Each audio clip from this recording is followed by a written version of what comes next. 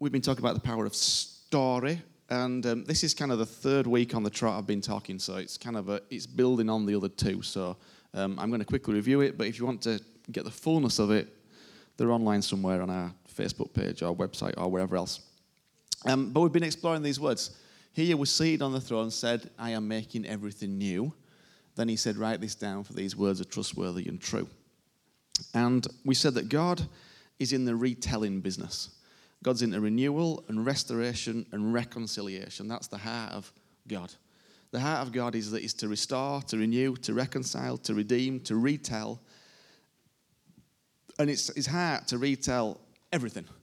Because I showed you a few weeks ago, there's like Jesus, Paul, Peter, they all write about all things. God wants to restore and retell all things. So your story, your life's been told in one way, as in you have a version of your life. So your story's been told in a way. You look back, if you had to sit down and tell somebody your story, you would tell it in a certain way. You'd tell certain events in certain lights. You might miss out certain events. You would definitely include certain events. But what if your story could be told through a different lens? What if it could be told from a different perspective? What if you could be healed of the pain and there could be a totally different way to tell your story? Because I believe there is a different way to tell your story. There's a new way and a fresh way and a beautiful way, and I know it because mine's been retold. We've all got our stories, the story of our journey through this thing we call life. But I believe there's a new perspective and a different perspective we can get. And he wants to do it in every part of your life. Every part of your life he wants to retell in a new and beautiful way from his perspective. Because as I'm going to show you, there's God's perspective and then there's your perspective. And we tell the story of our lives often from our perspective, but actually the journey of the Christian faith is learning to see your story, past, present, and future, according to how he sees it. That's actually really the journey of the Christian life. But often when we hear about God restoring and renewing, we often think about external things. So we think, oh, God's going to restore it. That means he's going to put this back together. That means this job's going to come up. That means I'm going to go back to this place. But I'm not quite sure that's what it means primarily. Because what God wants to do is to transform us, to change us, to redeem us, to restore us, to renew us. The most thing he wants to do is to reconcile you with you. Although he wants reconciliation all around, initially he wants to reconcile you with who you really are before a load of crap happened, basically. So we've got to go, okay, what happens though is, in the process of you being reconciled, lots of reconciliation happens. But lots of people think that it starts outside and comes in, but it doesn't. It starts inside and goes out. It's the only way it can work. So let me recap some of the things I've already shared. So next slide, Josh. We've got this. So there's an event, then there's a story, then there's a destiny. So we said, didn't we, this morning is an event. And you will all have a story about this event. All your stories may well be different because they're from your perspective. And you carry filters, you carry lenses, you carry all sorts of ways of looking at things. So you might hate country music, in which case it was rubbish at start, wasn't it? You might love country music, in which case it were brilliant. But do you understand, just that simple filter determines a different story about an event. And of course, what we've got to learn to do in this environment, this thing we call church, is to look past all our personal preferences, because that's not really important. What's important is finding Jesus in it and giving up those preferences to Jesus. Which is sometimes why we do things like that. You realize some of those things God puts in our mind to do. So if you hate country music, that's actually a God thing, perhaps. Because God wants to know, do you love me enough to get past your hate of country music? No, but really. We go, oh, Phil got it wrong this morning. No, maybe Phil got it absolutely bang on. And the whole point is you have to get past the fact of the style of music and whether that's going to connect you with God or not. Josh, can you put some lights on? I feel like I'm in dark. That's better. There we go. I feel like it's a bit dim. We don't want to teach in dimness, do we? Okay, and I showed you last week that many of us believe that we are shaped and formed by our experiences, but that's not actually true. Because it's not what we experience that defines us, it's how we remember what we've experienced. Because you've all experienced this morning. How you remember it then defines you and defines your future and what you think about things. Psychologically, our experiences count very little in terms of how we think about our lives. That's not to say that we do not have painful and traumatic experiences, but in the end, our experiences are not the dominant force in how we think about our lives. It's how we remember what we choose to remember that tells our story.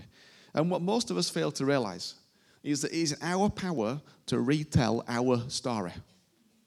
That's the key thing. It's your power to retell your story. The version of events we currently hold and the stories we currently tell about past, present, and future events is a story, but it's not the story. It's just a story. And that goes for past, present, and future. So the story you tell about your future is a story. You might decide your future's rubbish. You might decide because of this, that, and the other, I've got no future. Well, there's a different story. It says you've got a wonderful future, a fantastic future. You've got a future that gives you a hope. That's his story. Your future might be, I'm going to make tons of money and enjoy it. His story might be, you're going to make tons of money and give it all away.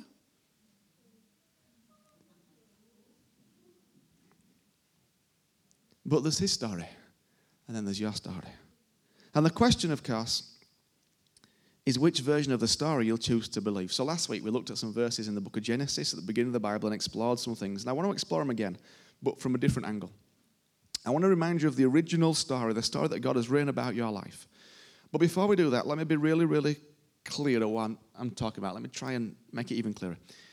You can't change any of the events that have happened in your life. I can't change them.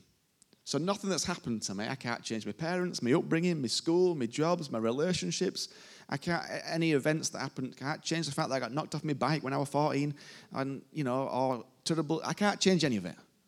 But I can change how I see it.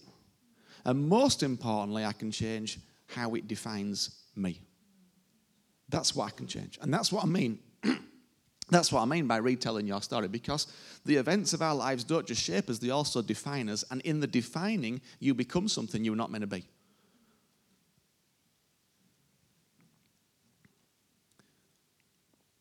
Because what happens is we walk through life and the various events that go on in our lives, and they're different for all of us, and the impact of us in different ways. But when I talk about being made new and how we remember those events, I'm not suggesting we create a different set of facts. I'm not suggesting we deny what happened in the past. I'm just suggesting we take what happened and put a different filter on it. All these lights, some of them have got red and orange and pink filters on, and it changes the light. That's all you put a different filter on that allows you to see in a different way. And of course, so I'm not talking about us suggesting a different set of facts or brushing the harsh reality under the carpet. No, I'm actually saying the opposite. Because you have to share the facts of your story, because it can only be retold if it's first been told. Do you understand? If you want your story to be retold a different way, you have to first tell it. And that's not just a one-time thing. Just this week, Friday afternoon, saw Victoria in the cafe. I was sat one at Victoria with my journal, writing the story of the last 2 weeks for me, because I wanted it to be retold. So I'm not just talking, and this is a continual, constant thing for me. I probably spent 4 or 5 hours this week just retelling the last 2 weeks. Because I know that if I don't do that, the story that I've felt, the story that I've experienced, the story that I've heard, it'll sit on me, and it'll cling to me, and it'll start to define me, and I don't want it to do that, so I wrote it all out.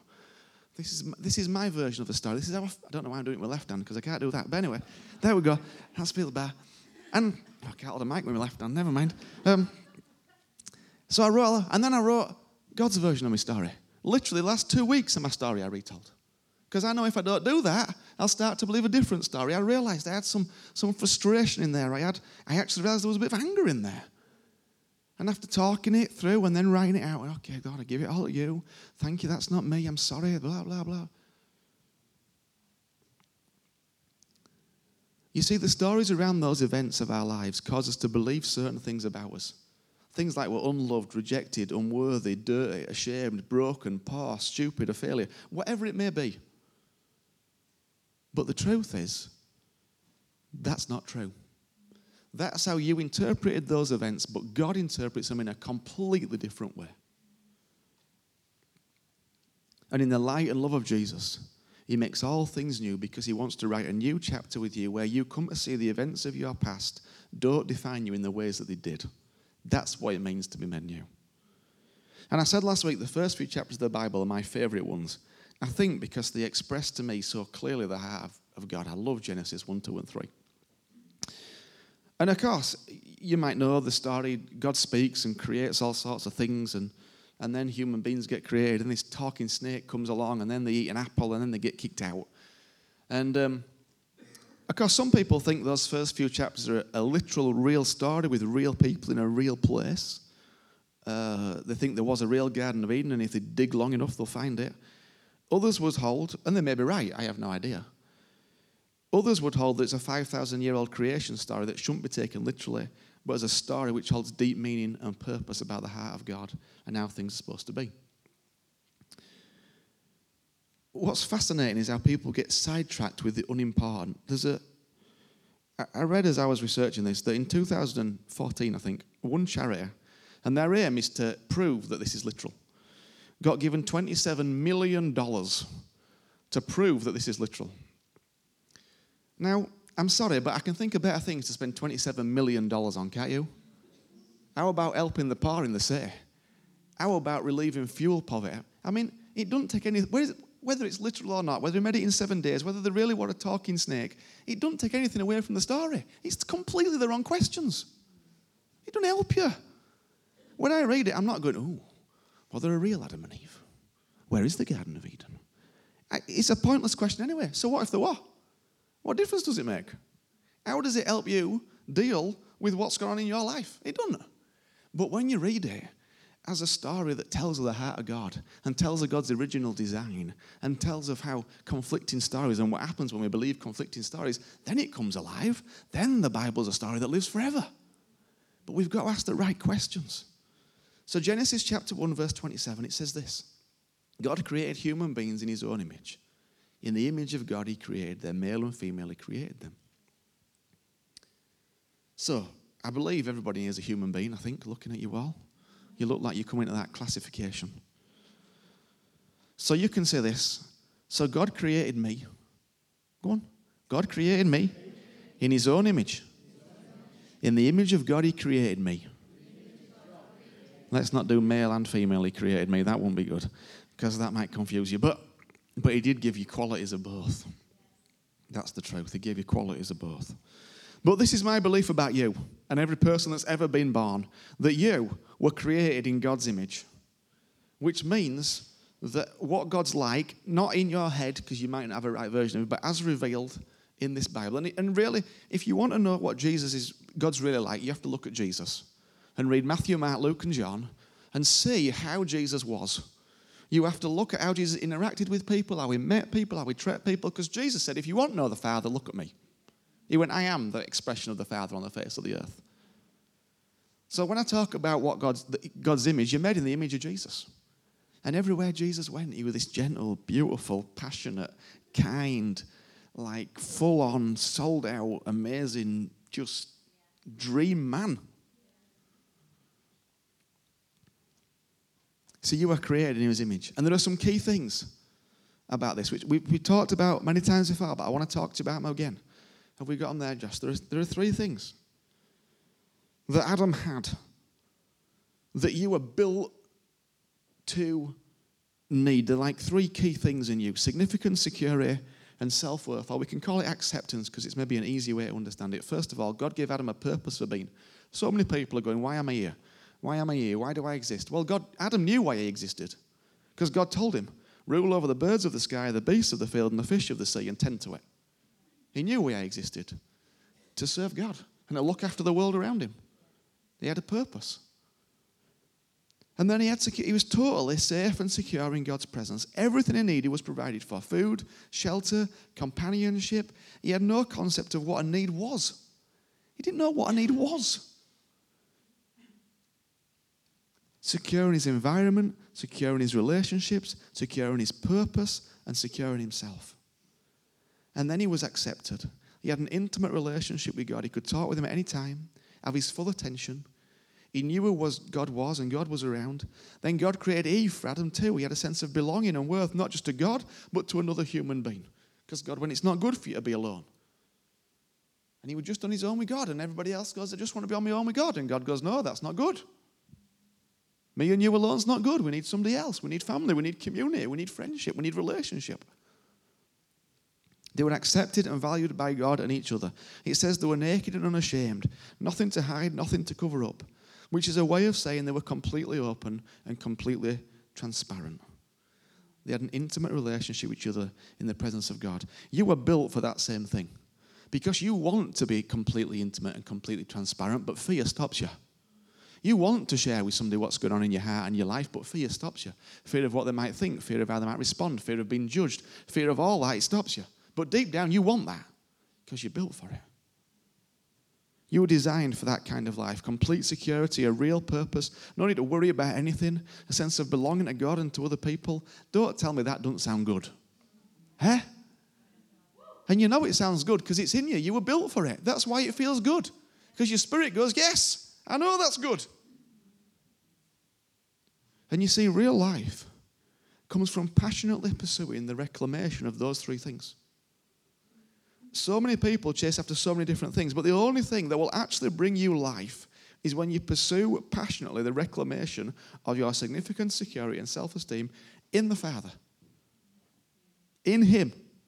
And we get it from other people, but ultimately it has to be found in Him. This is the original story about you, the real story about you. But as we see from the story in Genesis, when we believe a different story about our lives, we experience very different emotions. So according to the story, there comes a conflicting voice, Genesis in chapter 3. And I read it last week, but it's up there if you want to read it. Essentially, this voice comes in, and if you read other creation stories like the Gilgamesh and the Babylonian epic, these are all creation stories that were around in Mesopotamia at about the same time as Genesis was conceived, then you read that actually a talking snake is found in lots of stories because it was a literary way of just expressing a voice. And what I find fascinating is this. Stories have power whether they're real or not. Jesus told tons of stories. And nobody ever said about Jesus' stories, well, there a real man and two sons? Did they? They knew it was a story. So why do we get hooked up about this story having to be real for it to be true? I mean, it may well be true, please. I don't know. But we don't need to get hooked up over whether it is true for it to be a great story. Everybody looks at the parable of the prodigal son, for example. It's about a father and two sons, and they go away, and everybody goes, oh, that's a beautiful picture. But nobody asks where he lived or whether he existed or not because it's a story. Do they? So why, when we get to Genesis, do we ask those same silly... Do you see why they're daft questions to ask? Sorry, they're not daft questions, but they're not the wisest questions to ask if you want to find some life in it. They're definitely not worth spending $27 million on. Oh, God. Oh, give me strength, Lord, give me strength. Anyways, the point is that there's more than one story. There's a true story. There's God's story. The one where God gives Adam free reign over all of creation to enjoy it and tend to it. And then there's a different story. Because a conflicting voice appears that suggests this God isn't really that kind because he's keeping something from you.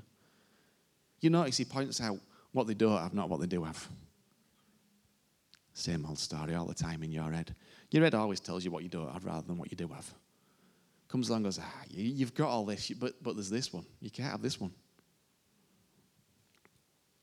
And what happens is Adam and Eve choose to follow a different plot and a different story, which very quickly becomes a dark and painful story. But what's most beautiful is God's response. When they choose to believe a different story, God responds in the most beautiful and gentle way. I love these verses because it just shows the heart of God that I know and have come to have experienced and come to be able to share. Firstly, he comes looking for them. He's asking, where are you? He's not mad, he's not cross, he's not angry. I want you to know this morning, if you have believed a different story and you sense the emotions that I'm going to talk about in a minute, God is not upset or angry or cross. He's not coming looking to whack you over the head. He's coming looking because he wants to draw you up in his arms and tell you that he's got a different story. That's why he comes looking. And he says there, look, I heard you in the garden. And he said, who told you were naked? In other words, hang on a minute. That's not my story. My story is not that you're naked. My story is that you're clothed in my love and my grace and my beauty and my goodness. What's going on there? In other words, he says, who have you allowed to narrate your story? Who have you been listening to? Because that's not my story about you. And what happened to Adam and Eve when they allowed a different voice to narrate their story is exactly the same as what happens to us. Whenever you listen to a different story, the consequences are always the same, and they're all mapped out in these few verses. First of all, they lose. Have you got it there, Josh? First of all, they lose their knowledge of God. The wisdom of God's no longer in them. They're left to discover their identity, purpose, and meaning in life independently of him, which is pertinently true when Adam tries to play hide and seek with a God who's all-knowing and all-seeing. Like, you've lost something when you try and do that. You've lost a connection, an understanding, a sense of something. Because to be in relationship with God was to know God. When Adam and Eve listened to a different voice, they lost that knowledge of him. And listen, knowledge of God, it's not an either-or thing. Like, nothing in the kingdom's either-or. We think it's like, do I love Jesus or don't? Do I love, do I not love? It's all about degrees. It's all about scales. Because there's always more. None of it's about yes, no, on, off, black, white. It's all about degrees. So, when you believe a different story than the one the Father tells you, you lose a sense of the knowledge of him. It makes it hard for you to connect with him, to sense him, to know his love and his care. Even when you've kind of got the intimate connection to Jesus, in other words, you know him and you've come to love him and he's loving you and you're enjoying it, you can only fully come to an understanding of him when you have given up all your inferior stories. All of them. In order to fully know God and fully understand him and fully grasp what he's got for you, you have to give up every single one of your inferior stories. All of them. That's why sometimes we feel disconnected. That's why sometimes we feel like, oh God, he's not there, he's gone. We say some weird stuff, don't we? He's gone. Well, where's he gone? He owns the whole earth and the universe. Like, he's not going to have a cup of tea. He's not like, do you get me? Like, we say some nonsense, like, well, God's left me. It's impossible. It's not possible for that to happen. If he were with you when you weren't looking for him, how much more is he going to be with you when you are looking for him? And when Adam tried to play hide and seek, God played the finder, not the hider. Like, God's looking for you. God's finding you all the time. He's never gone anywhere. What you mean is, I can't sense him how I used to sense him. Or I don't feel him, even though the Bible talks nothing about feelings in the entire book. But anyways, we talk this stuff. It doesn't. You tell me what it says I'm going to feel God. It doesn't. It talks about knowing him. That's what it talks about all the time. I want to know Christ. You see, too many people find Jesus, but then keep hold of their inferior stories and therefore never come to a fullness of knowledge of Jesus. Coming to Jesus is just the first step. Then there's a whole host of stories you've got to give up about how you see your life. But when they believed a different story, they experienced a host of negative emotions, none of which were God's story about them. And the same is true about us. So first of all, they felt fearful. Josh, you've got it there. They felt fearful and anxious. The first emotion expressed by Adam is, I was afraid. Did you know anxiety disorders are the number one mental health problem in the world? It's hard to imagine, but Adam and Eve had no irrational fears until they believed a different story. And we are born with a driving need to get back to that position of security that they lost. I want to tell you, anxiety comes from believing a different story. Ultimately. I realize it's got many layers to it. I realize it's not quite that simple. But ultimately, when you drill down to it, anxiety comes from believing a different story. That's where it comes from. As does fear. And again, it's not either or, black, white, on, off. It's a relationship that has depth and levels. And each time you give up your inferior story, you go deeper into a relationship with him. That's what I know. Each time you give up one inferior story, that's not God's story about you, your version of events, if you like. Each time you give that up, you go to a new depth in a relationship, and a new depth, and a new depth. But every time you have to give up a story to go deeper. Because it's only as you give up a story that you can go deeper. It's the only way. Oh, my knees. Next one, they felt guilty and ashamed. Originally, they had a sense of significance. But when you believe a different story, that significance becomes replaced by a sense of guilt and shame. What had been an attribute of Adam and Eve becomes a glaring need in us. And we all carry around with us, at some level, a sense of shame and guilt about things we've got wrong or things we haven't done. That's just the reality. But the truth is that, like Adam and Eve, it causes us to hide away and it causes us to pretend. That's what they did. They hid. They hid because they were ashamed.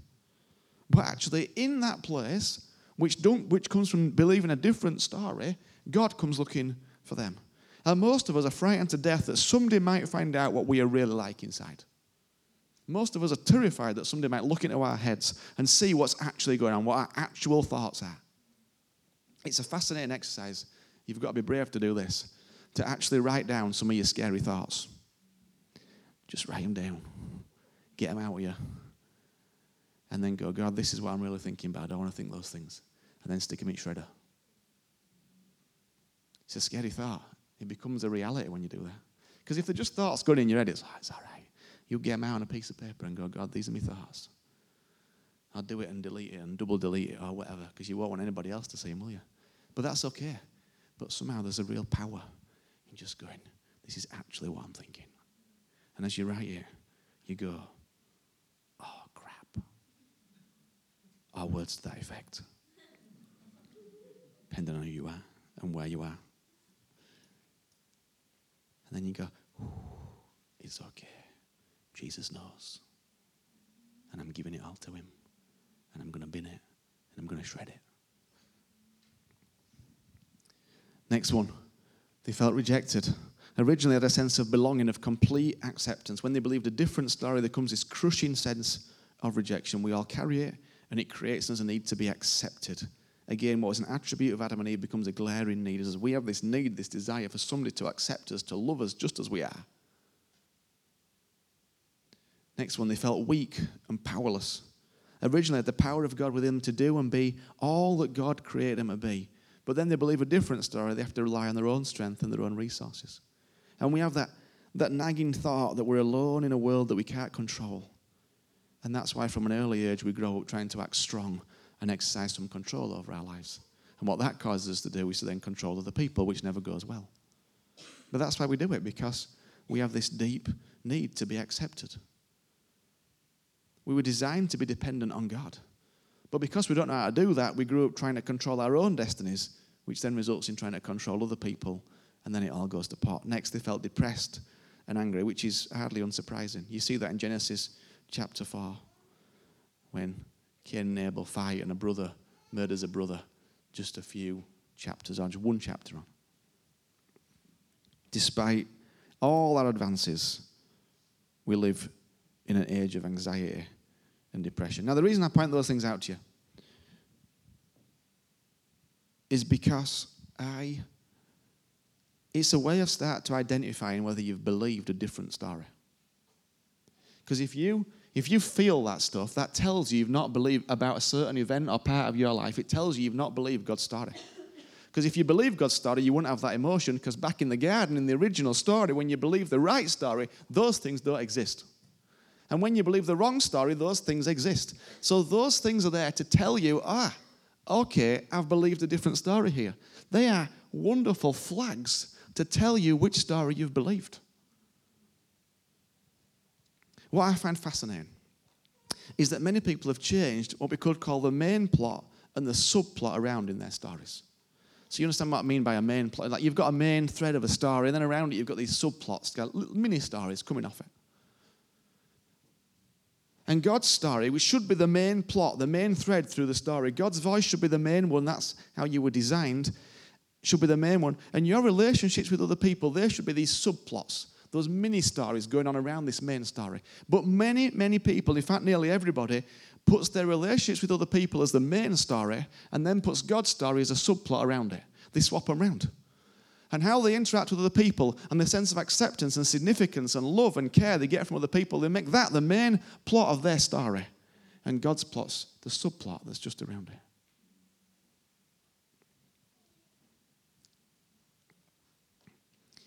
But you see, many people experience these negative emotions on a very regular basis, and they'll tell you the reason they feel like that is to do because of other people. If you listen to the story, well, so-and-so did this, so-and-so did that, so-and-so didn't do this, so-and-so did... It'll all be about what other people have done to them or not done to them. But that's meant to be the subplot to your story. That's meant to be the kind of tiny stories around it. The main story is what God says and what God's done. But when you transpose those around, that's when it all goes wrong. And too many of us have transposed it around. If we understood that all these ways we are hurt, and we do get hurt sometimes deeply and painfully and traumatically by our fellow human beings, but if we understood they were the subplot to the story, not the main story. They were the mini stories around the main story. No matter how you've been treated, and I am in no way trying to play down the ways you've been hurt, believe me, I'm not.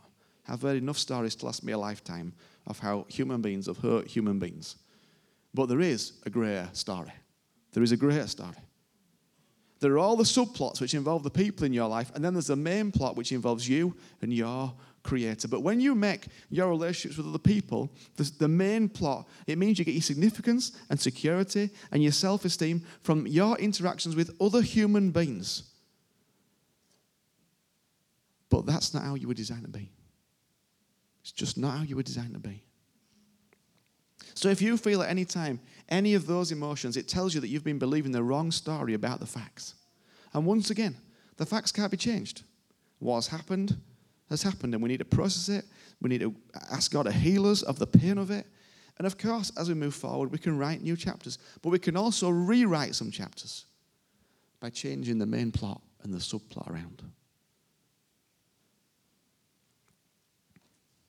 If you feel those things, it tells me you've believed a story about who you are. That what defines you is what other human beings have done or not done, have said or not said, but that's not the real story. What other people have done to you and what you have done to other people is not what defines you. It's not the true story. There is a greater story, a more powerful story, a more beautiful story, a more releasing, redeeming, forgiving, wonderful story that is actually the main plot of your life. But we've got to learn to make that plot the main plot. And I wish I could do it by just saying a quick prayer, but it's not how it works. I wish I could. Trust me, I wish I could. I'd love to, but I can't. In order to reclaim those truths about your significance, your security, and your self-worth, you need to speak a different story. If you're going to tell a new story about the facts, then you literally have to tell a new story with your voice. And that's where the power of the Word of God comes in. Because when you tell a story, your words have incredible power. We know this, don't we? That death and life are in the power of the tongue, it says in Proverbs. Okay? So your story, the story you tell, that's life and power. And I realize if you don't know this stuff, then when you tell your story, you actually give power to make it stronger. So if you continually tell the story that because you dropped out of university, therefore you're a failure and a dropout, and if every person you meet you tell that story to, you believe that story more and more. And that story becomes who you are. And what happens is it's not just you dropped out of university. What happens is you don't achieve anything because you believe you're a dropout anyway. So you go from job after job after job after job, and it all falls apart. Why? Because you've told yourself it's going to fall apart. You've already told the story about your future.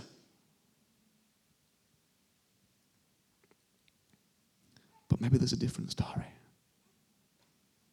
Maybe there's a different story. In fact, not maybe. There is a different story. There's something incredibly powerful about speaking out the Word of God to create a new story. And again, you know, all this stuff, and I love this, I've been talking about old and new. If you've done Freedom in Christ, what I just shared with you was Freedom in Christ session 1 in a different way. But in order to tell a new story, you have to literally tell a new story. Your voice is really powerful, and you need to use it to craft a new story. So, because you have to choose, which story am I going to believe? And it really is that simple. It's not simple, and yet the most simple things actually are often the most profound things. And it really is that simple. So have we got that next slide there, Josh? You see, this is God's story about you. You're no longer worthless, inadequate, helpless, or hopeless. That's not you. It's not you. It's just not you. You are deeply significant and special. You're the salt of the earth and the light of the world. You're a branch of the true vine, Jesus, a channel of his life. You have been chosen and appointed by God to bear fruit. You are a personal, spirit-empowered witness of Christ. You are a temple of God. You are a minister of reconciliation for God. You are his fellow worker, and you are seated with him in the heavenly realms. You are his workmanship, created for good works, and you may approach God with freedom and confidence because you can do all things through Christ who strengthens you. That's your story.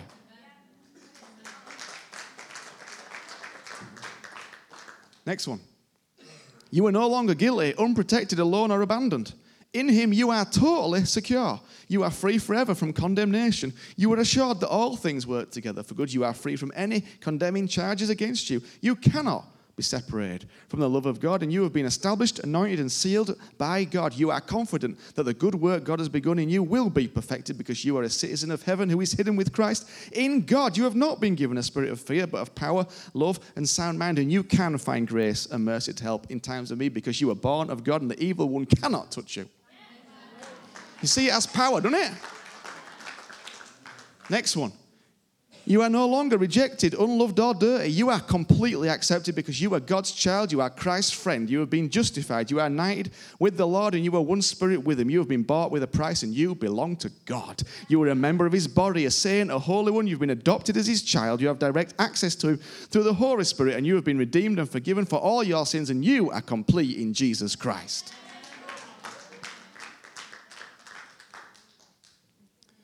That's your story. That's your story. No other story. That's your story.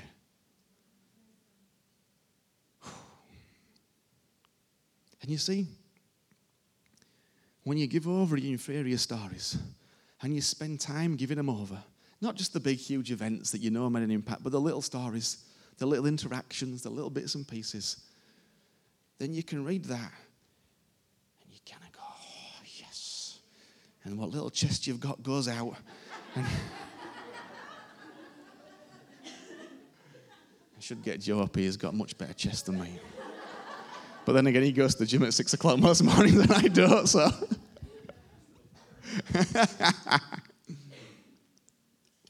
But you see, I knew there was a reason I picked on you, mate. Not Peter. But you see, if you spend time, you look different.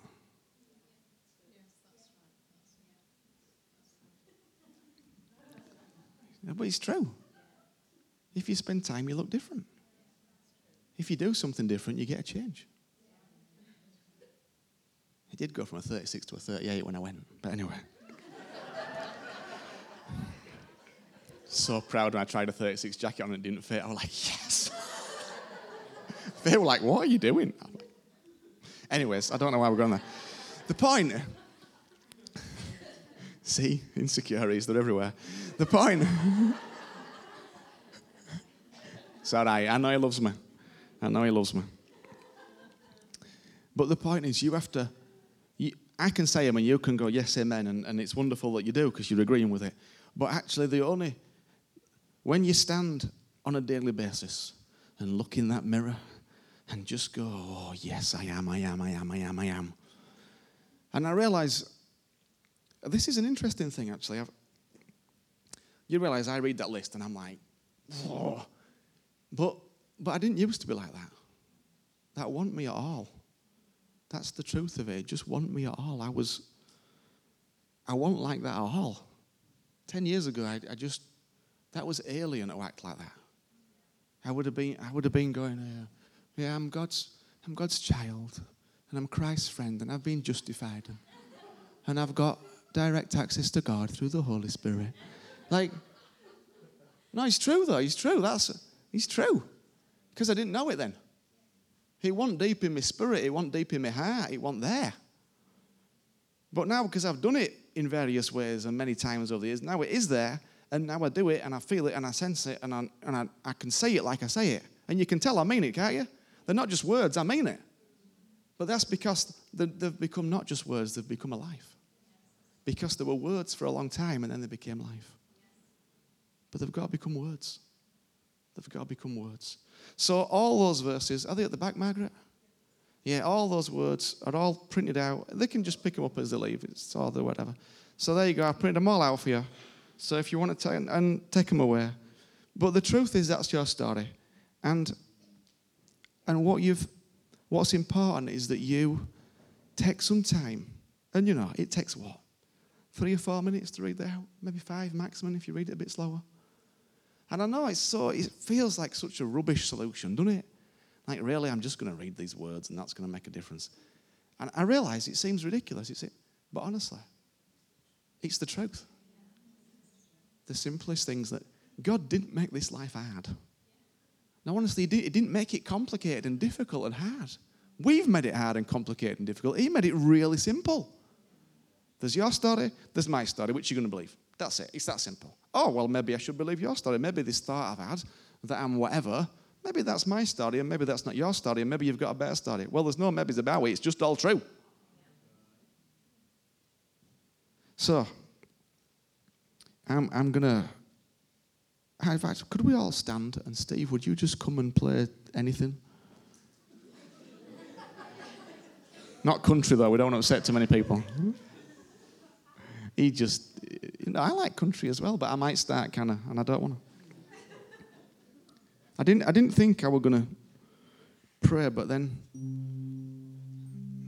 I talked about that whole sense of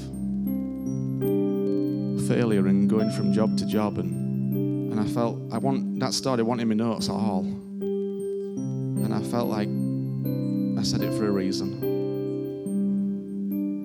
and I felt like it might have connected with somebody that you might have at that moment just kind of gone, yeah, that's me.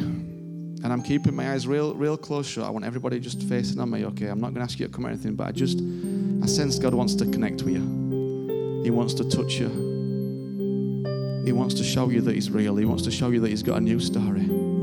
So I'm not going to ask you to raise your hand or do anything, because I don't think that's right this time, but I am just going to pray for you. And if that's not you, just agree with my prayer, okay?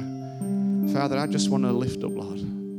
Lord, anybody who feels like that, anybody whose story has been about failure, Father, maybe they actually did drop out from university, I have no idea, Father, or dropped out from something, Lord. But Lord, anybody whose story has been a story of failure and they've seen themselves go from place to place to place, Father, I want to lift them up to you right now, Father. And I ask that right where they are, you would touch them by your Holy Spirit, Father. Lord, I ask the love of God to overflow them, Father. Lord, in all its grace and love and might and strength, Father, would you minister to them right now? And Lord, I ask that they would just know the love of God's on them and in them and through them and around them, Father. Oh God, thank you, Lord. Thank you, Jesus. And for all of us, Lord, I know we want to know the fullness of you, Jesus. And Lord, we realize our inferior stories, they get in the way. They stop us, Father. They stop us knowing who you really are. And Father, we want to say sorry, Lord, when we've believed a different story, Lord. We believed a different version of events that just ain't true, Father. Lord, we've sat in shame and guilt and fear and felt weak and powerless, Father. And Lord, that's not your story. And Jesus, I am asking, Father, that we'd have breakthroughs, Lord, that as we pick up these words, Father, there would be imbibed, I don't even know what that word means, but imbibed with supernatural power, Father.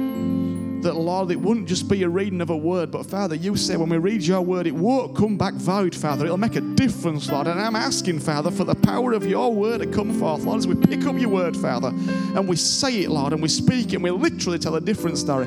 I am asking, Lord, that your anointing of Holy Spirit would do miraculous, wonderful things, Father. I'm asking for freedom, Father. I'm asking for new things, Father, because you promised you were making it all new, Father. And I'm asking for new things, Lord.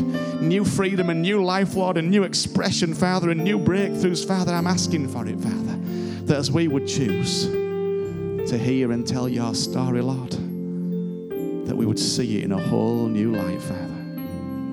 In the beautiful name of Jesus. Amen.